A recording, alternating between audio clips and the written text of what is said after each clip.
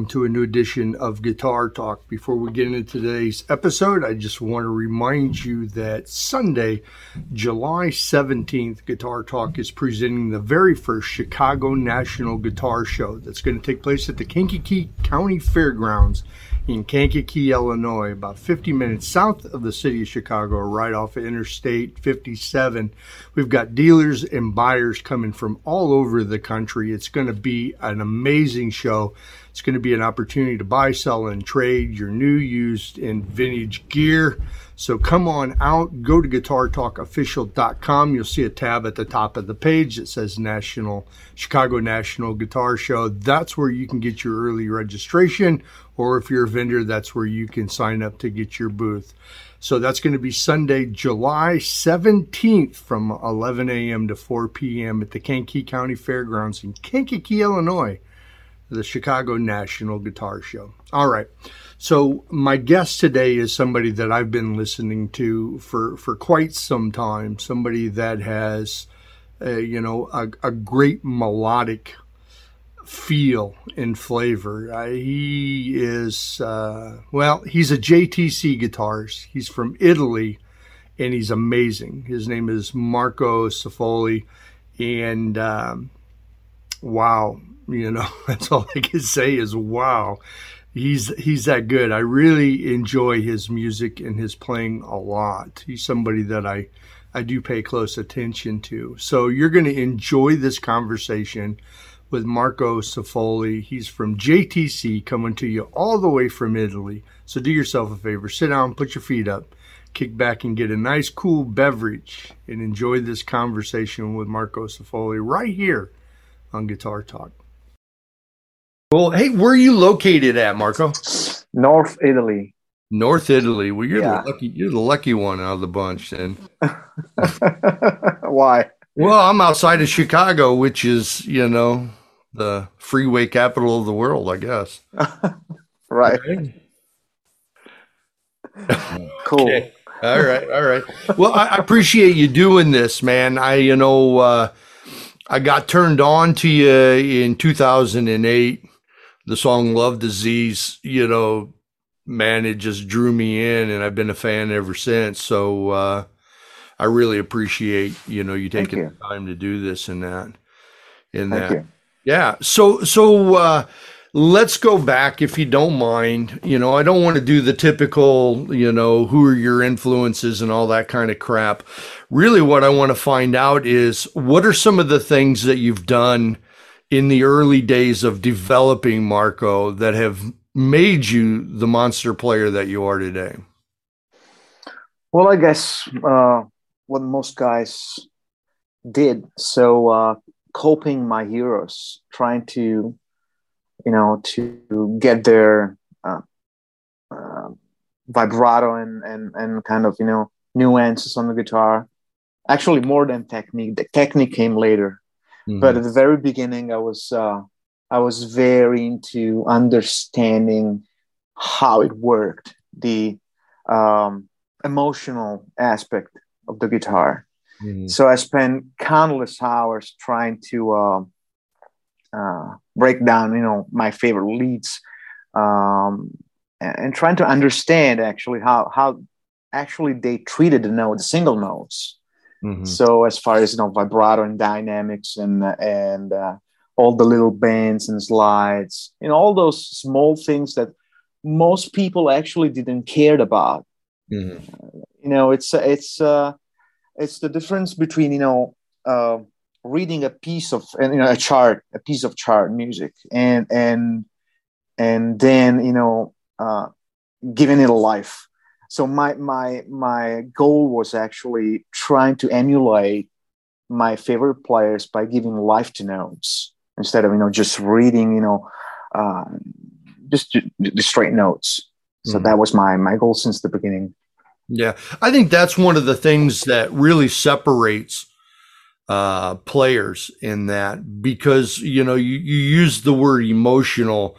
And, the emotional aspect of how you approach those notes or how you approach the neck is sometimes, far more important or far more valuable than the technical Absolutely. I agree 100%. Yeah. Wouldn't you say that the texture of the note, what I mean by that is, like how hard you might strike it, or how soft you might bend it, and those nuances like that are the things that make the solo or the song really what it is, as opposed to what scale it is, or what notes you're playing in there. Absolutely, absolutely. And where do you actually play on the guitar? It's a very dynamic instrument. So if you play on the upper neck, it has a sound. If you play, on lower strings on the higher neck, it has a different sound. So all these things together makes, the guitar, for me, the most beautiful instrument.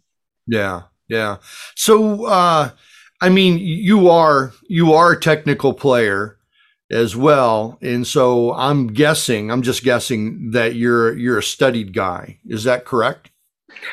Well, I did. Yeah. Mostly self-taught, but Yeah. well, I had a couple of years of formal training in school, but other than that, I did all my homework Yeah. basically. So, reading from them, I'm kind of still the old school VHS kind of guy who studied on all the old VHS from my favorite players, and we didn't have the tab books, Yeah. the huge availability that players have today. So we had to, on records, of course, going back and forth Yeah. and trying to understand what was going on records. Right. So that was my practice Yeah. routine back then. Do you think that it's been a detriment to players to have tab? Well, not really. I guess they have actually hundreds of tools available now, and that this can be kind of frustrating in a way, because you have so much stuff to learn and to actually see. And the difference with me and my generation is that we probably look at the things our own way. Mm-hmm. Even doing mistakes and not playing correctly all the stuff that was on records, but playing in our way. Mm-hmm.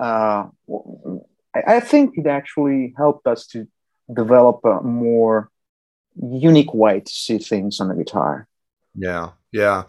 Yeah. I was always somebody that I don't know. I just never grasped on to tablature. I know it's a huge thing, and I was around, of course, when it first started. I was around when the microwave first came out. I was around, I'm old. And so, I was around when all that, but it was something that I never gravitated to, because I always felt that it took something away. I'd rather listen to the player, and really try to hash it out, because I seemed like, I don't know, I felt like I was cheating. Right. Well, yeah. In a way, You know? you're getting everything on your table, and you just have to pick your favorite things. But the other way, you're just crafting something, and Yeah. you're learning and developing something with your Right. ears. That's something that I always tell my students. Use your ears. Yeah. First thing, use your ears. Yeah, that's smart, because that's something you really should develop. I can recall when I first started playing, and I'm not a guy. I've always been a fan of players like yourself and Malmsteen and guys like that. And I can remember sitting at my kitchen table with a Tom Scholz Rockman. I don't know if you remember the Rockman. Oh yeah. I had one. Sit at the table with my Tom Scholz Rockman and my Les Paul, trying to decipher Malmsteen licks. You know what I mean? In order to do that, it was so difficult. But I'm sure I was wrong on just about everything, because that's just the way that it works. But I appreciate. So, what do you think about the fact that everybody has access to who you are as a player? I mean, it's all right there. I mean, they can copy absolutely everything that you do. Do you find that flattering, or do you find that I wish that they couldn't do that?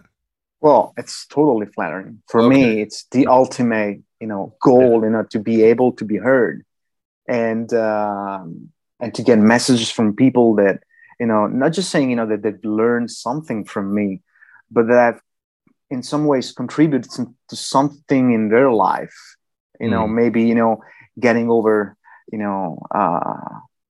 hard times in their life with my music. That's very, very flattering, especially with, mellower songs and ballad songs. And that's really, really, the ultimate goal for me. Yeah.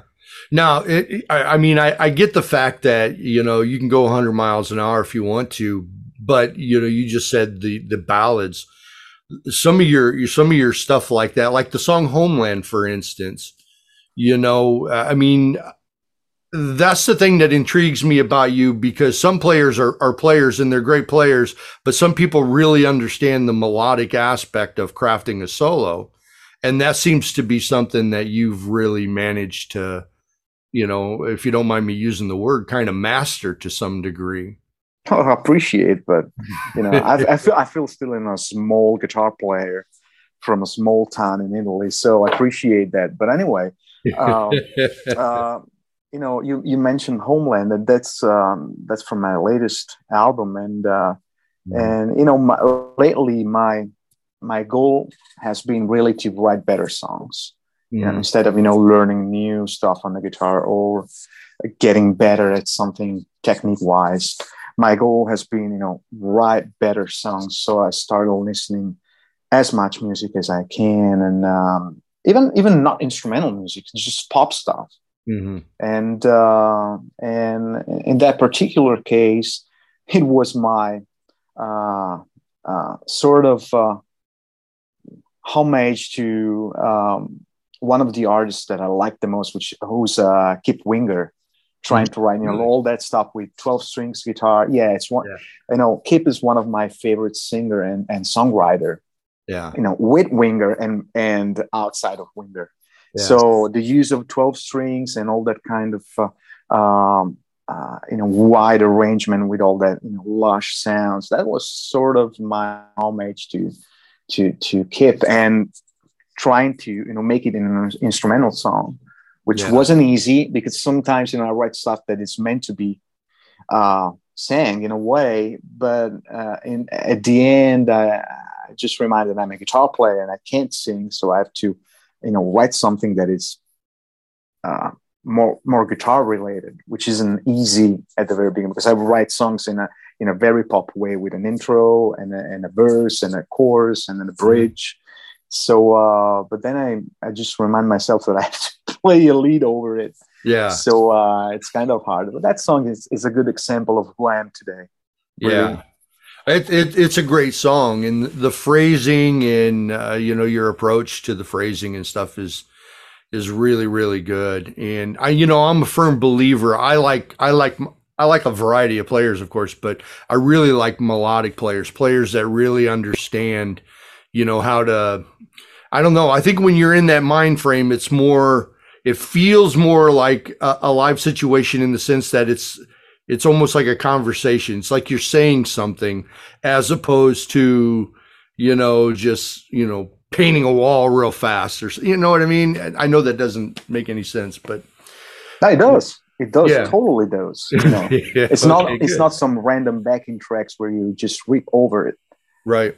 That's not who I am, and why I started playing, to make, backing tracks with tones and hundreds of notes.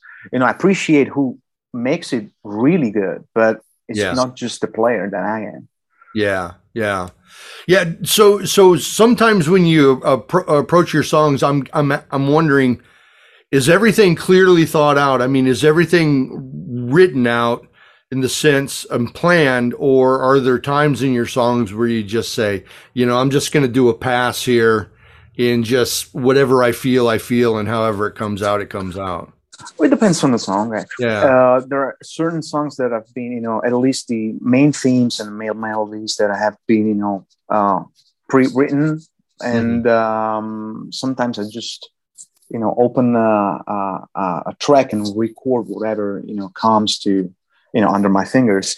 And sometimes, I have just a few notes that has a sort of a melodic content, and I just go from there and start building until I come up with something, cohesive, and sometimes it's just, I just let it go, and it's just improvisation in some spots. And even on the new album, there are some certain spots that are totally improvised, and sometimes it works, sometimes it's just crap that I trashed. It depends. It depends on the mood on the day. Yeah. And, well, I'm an expert. I'm an expert in putting out crap and just improvising and it just being crap. So I'm pretty good at that myself. So when you're playing live in that, so you're trying to stay as close to the structure of the song as you possibly can, right? You're not saying, okay, I'm going to follow the structure, but I'm going to do whatever I want in here. You're pretty much following the songs. Yeah. As they sometimes, are. I think like as I said before, I think more like a singer. Yeah. So there's some space, and there are notes, and there are melodies that have to fit and serve the song. Mm-hmm. If it's a song that was written with chords in mind, because sometimes on certain songs I did write the melodies first. So I had to fit the chords inside and the rest, and the rhythm section and everything else. But pretty much, 99% of the time it's just trying to be as spontaneous as possible and trying to serve the song with a melody. Yeah. Now, apart from the actual playing and getting in more to, your gear and equipment, stuff like that, are you somebody that somebody would say is kind of a techie guy? You love to play with gear. You know what I mean? Like some guys like myself, I've got hundreds of pedals and effects units, and I love to just sit around and just combine different crap and just play and fool around. I'm with you. You're that kind of guy? Yeah, totally, 100%. We could be neighbors then.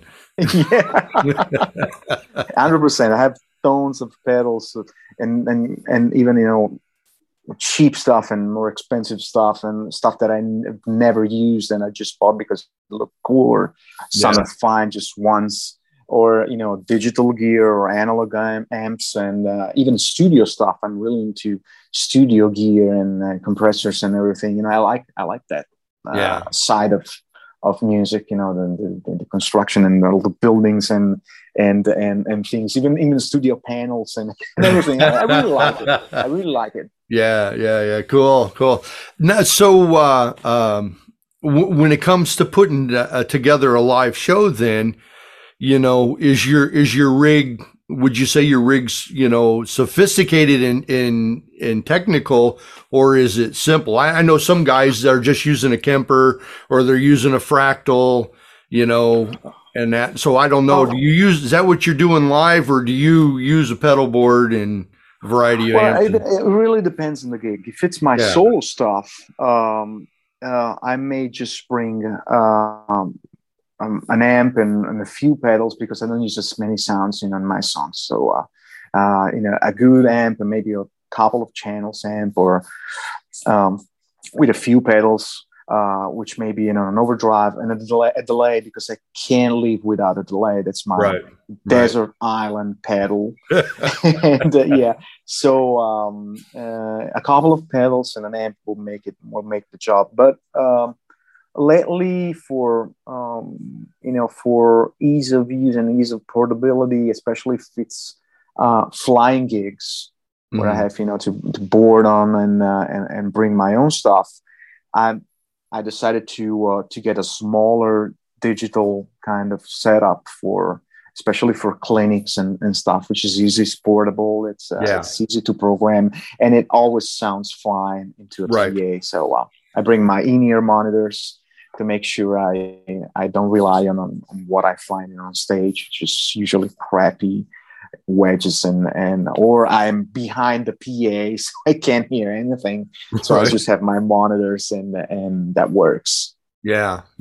So I know that you have your own guitars through Ibanez in that. So what is, like, if you were doing your own gig, what's the amp? I mean, what kind of are you? I see a Marshall in the back, and I see.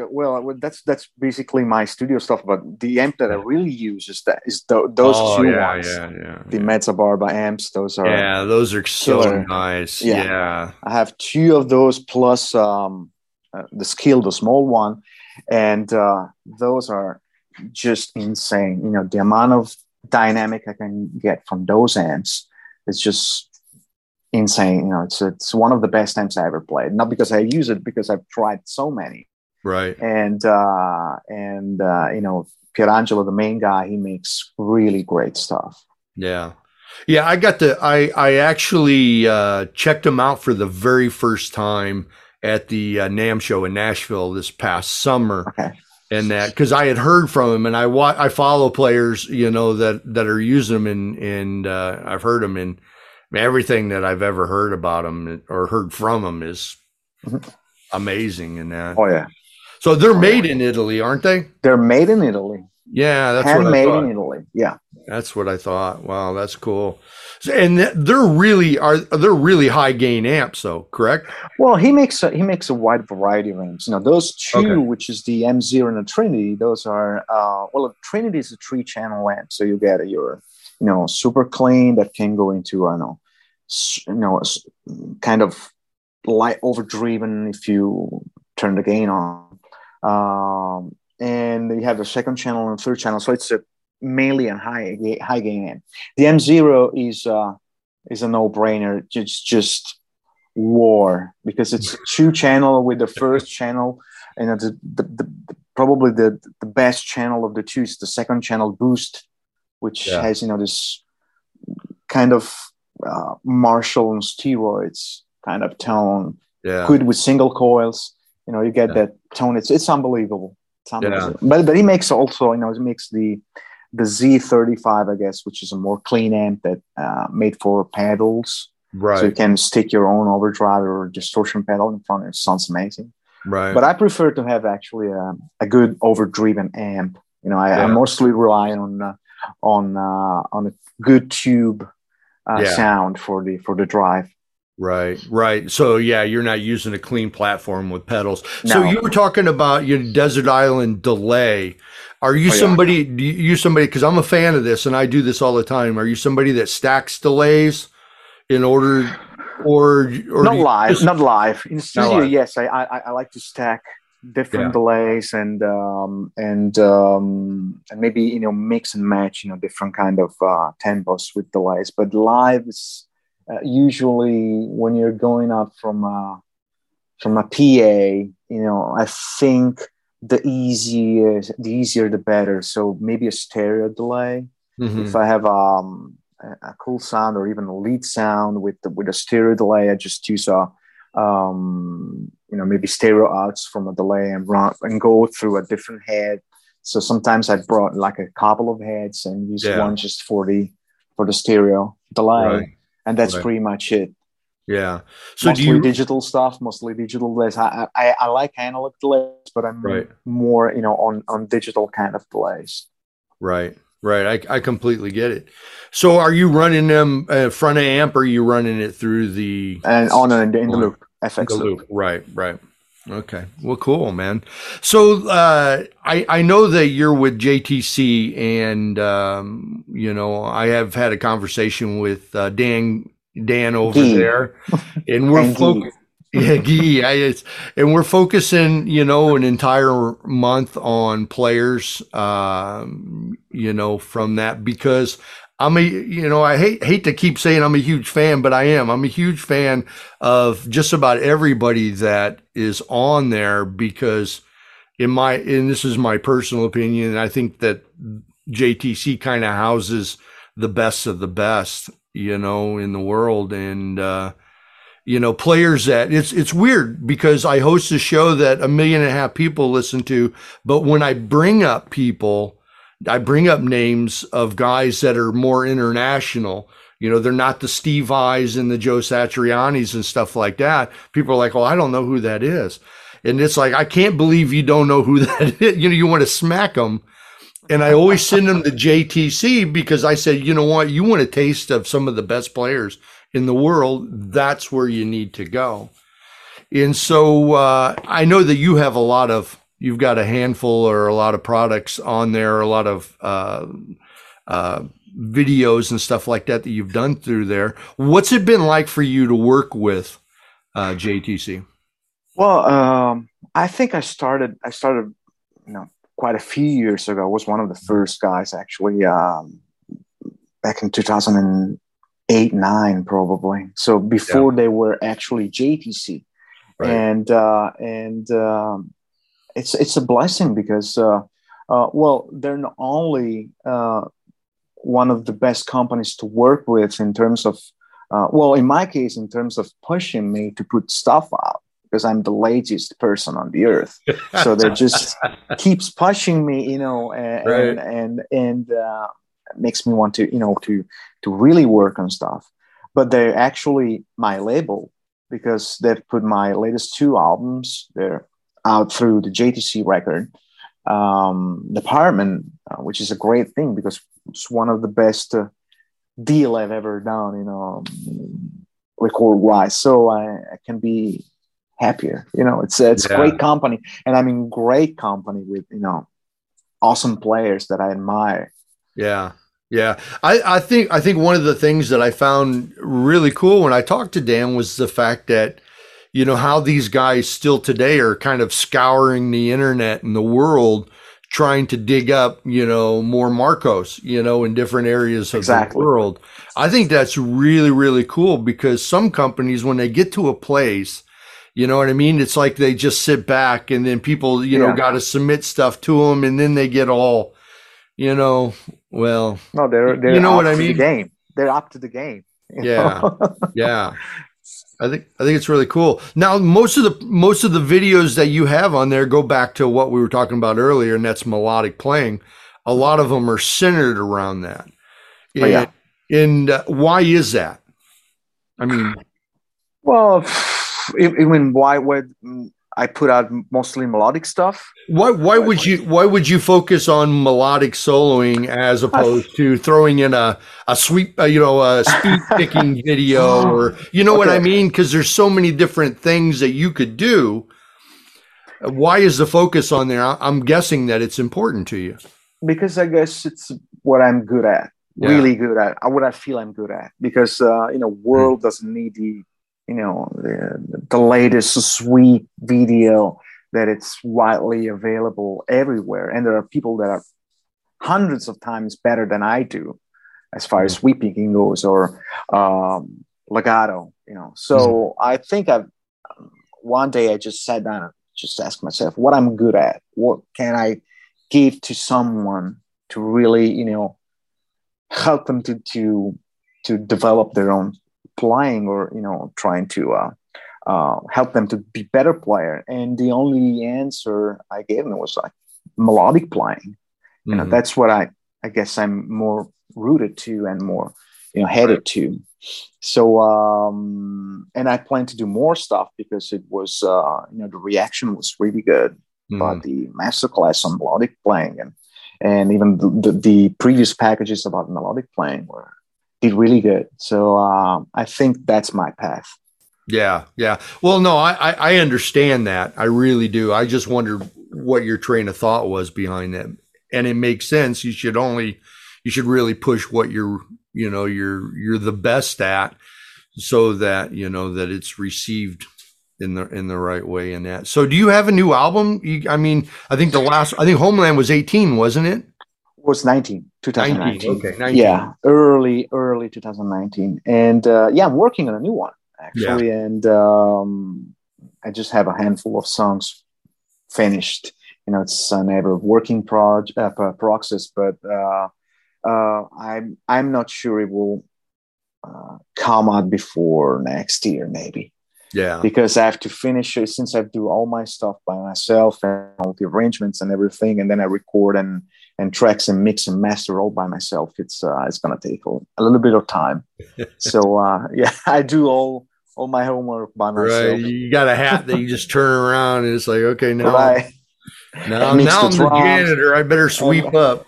I mix the drums and lower the cymbals and trying to make the kick to fit the mix, and that's yeah. So now, so are you playing with live players, or are you programming all the stuff and playing the bass and stuff like that yourself? I usually program all the stuff and then I let players, do their job. So I just give them, like a rough track I got it. Maybe MIDI drums and MIDI bass and what I played, but I just let them do their stuff. Just that's just the idea. Yeah. So do your stuff. So I've always done that with all my albums, and there's probably not even a MIDI note, probably some keyboards that I programmed, but other than that, it's all 100% played by players. Yeah, yeah. So the tracks that you use though on JTC, do you create those yourselves, or is that something? Well, some of the tracks, of the early tracks, were actually, I think the earliest ones, like the Petrucci playing and all the early heavy metal kind of side of packages that were created. I guess it was Martin Miller who made the tracks, and I just played over the backing tracks. But the latest stuff was actually me composing the backing tracks. Yeah. Well, that's one of the things, and I know that's how the company started, was doing the tracks. But that's one of the things that, I always liked about JTC, because, I have a band, of course, and I tour and stuff like that. But most of the time when I'm practicing or playing, like last night, just sitting, in my studio, and I play the tracks, I find really cool tracks, and I just play. I was talking to Mark Tremonti last week, and Mark was telling me that, to warm up for his concerts before he goes out on stage, he'll play through a 10-minute backing track, and, that's how he warms up. So who knows? It might be one of yours. Oh, I hope so. I hope so too. Flattering. We'll have to make sure. We'll have to arm wrestle him down for that, Well, cool, man. I know I just saw the last thing that you did on JTC. I don't know when that came out though. You did a melodic thing. Yeah, it's a master class. Is it recent? It's last year probably. Oh, okay. Early last year, yeah. Yeah, I watched the video for it because I actually, from time to time, I'll buy some of those things. Don't tell nobody. Cool. I do that. Right? Cool. I do. I mean, I can never play. It's good for me. That's great. Hey, that's right. If I can support it, that's great. Well, thank you. Appreciate it. You're in my playlist on Spotify too. So, that says something, I guess. Thanks. Not that I mean anything. But so man, I tell you what, I really appreciate you taking some time and chatting with me all the way from your. You're welcome. What time is it there? About 7, 8 o'clock. It's like 7:30. Yeah. Yeah. So there we go. It's not too bad. No, it's almost dinner. Dinner time. Oh, okay. So I mean, why is it? And maybe you can answer me this. Why is it that all the great players from the States are moving to Europe? I mean, they're all moving to Italy and Spain. Robin Ford just moved to Paris. I know. Frank Gambale moved to. Didn't he move to Spain? Yeah, to Barcelona. Yeah. And Virgil Donati moved to Rome. And what's going on? It's good for us. It's good for us because our band Icefish. It's all Italians plus Virgil that was coming from LA. And then he's in Italy, so it's easier for us to tour. Yeah. Well, I guess because I think there is probably economic reason, and I guess U.S. taxes are super high, and also at least what I was talking with a friend, and he was telling me that actually the bulk of work for these guys is in Europe. Yeah. That they don't tour the States that much because it's becoming very, very hard to tour the States, and so all their bulk of work is here. So why not just relocate here and start from Europe and cutting the travel expenses and travel costs for promoters and managers and everyone. So I guess that's I think that's the real reason behind this. I thought maybe it was because the liquor's better food over there, food's better. I'm sure it is. You know what? It's really a shame that the market for like instrumental guitar music wasn't better in the States. I mean, I completely understand it because blues guys, jazz guys, the instrumental guitar guys, they all go to Europe and Japan and South America. In that, it's like I remember asking Andy Timmons one day, why the hell don't you ever come to Chicago? I never see you in Chicago. And he's like, we just can't tour. There's no money in it.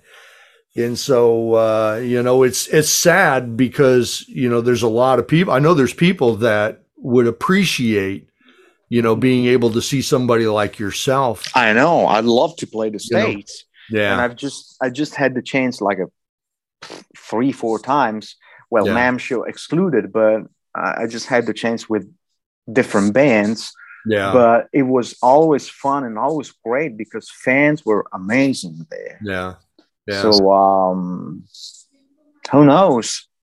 I hope things will change at some point. So what's the touring atmosphere right now like in your region, in your area? Because coming out of COVID, post-COVID in the States, it's really iffy. There's still a lot of guys not working, or I should say, guys like me that used to work 150, 200 dates a year. We're lucky to get 2 dates a month now. Right? Is it the same way?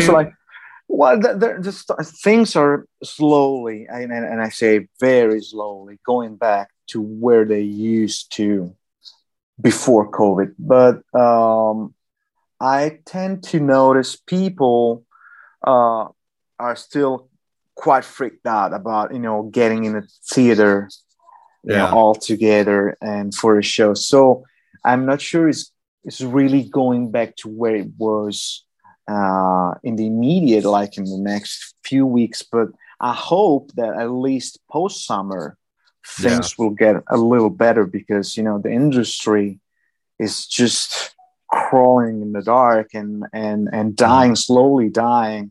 And I'm not talking just about musicians, but all the crew and all the people that work around a gig or a show. Technicians and all the people that mount stuff and techs and whatever. So it's really sad. So I hope it will get better at least for the summer or post summer. Yeah. I kind of think that's the way it's going to be. I think by the end of summer and going into the next year, hopefully it'll be different because I've seen too many musicians quit. Venues, shut down, and it's still difficult. Now, if you're a regular bar band, here in the States, you can work every day of the week, because that's just it. Or if you're Toto or Journey or somebody like that, that's finally opened up for them guys, even though it seems like there's a lot of bands like that are still a little leery because most of those guys are older, they have a little bit more to worry about, but it's cool, man. I'm glad to hear that things are going back. I'm glad to hear that you got, a new album that you're working on. And, man, I wish you all the best in the world. Thank you. Likewise, man. It was a real pleasure talking to you, Marcos, and, man, keep spitting out that great music, man. Thanks, brother. I will. All right. You take care. Take care, man. Thanks. Well, I hope you enjoyed that conversation with Marco Safoli from Italy. Man, what a great guitar player. Make sure that you're following him on social media. You definitely want to go out and get some of his, packages that he has on JTC, because his lessons and his structures and things that, get you moving are really, really good. So you're going to enjoy all that. And then if you ever get the opportunity to see him, I don't know if he'll ever be in the States, but for all you, folks over in Europe and that, you stand a good chance of maybe someday being able to see him. You'll want to take that opportunity because he is a great player. I want to thank Marco so much for participating in this episode. And until next week, I'm Jimmy Warren for Guitar Talk. Y'all take care.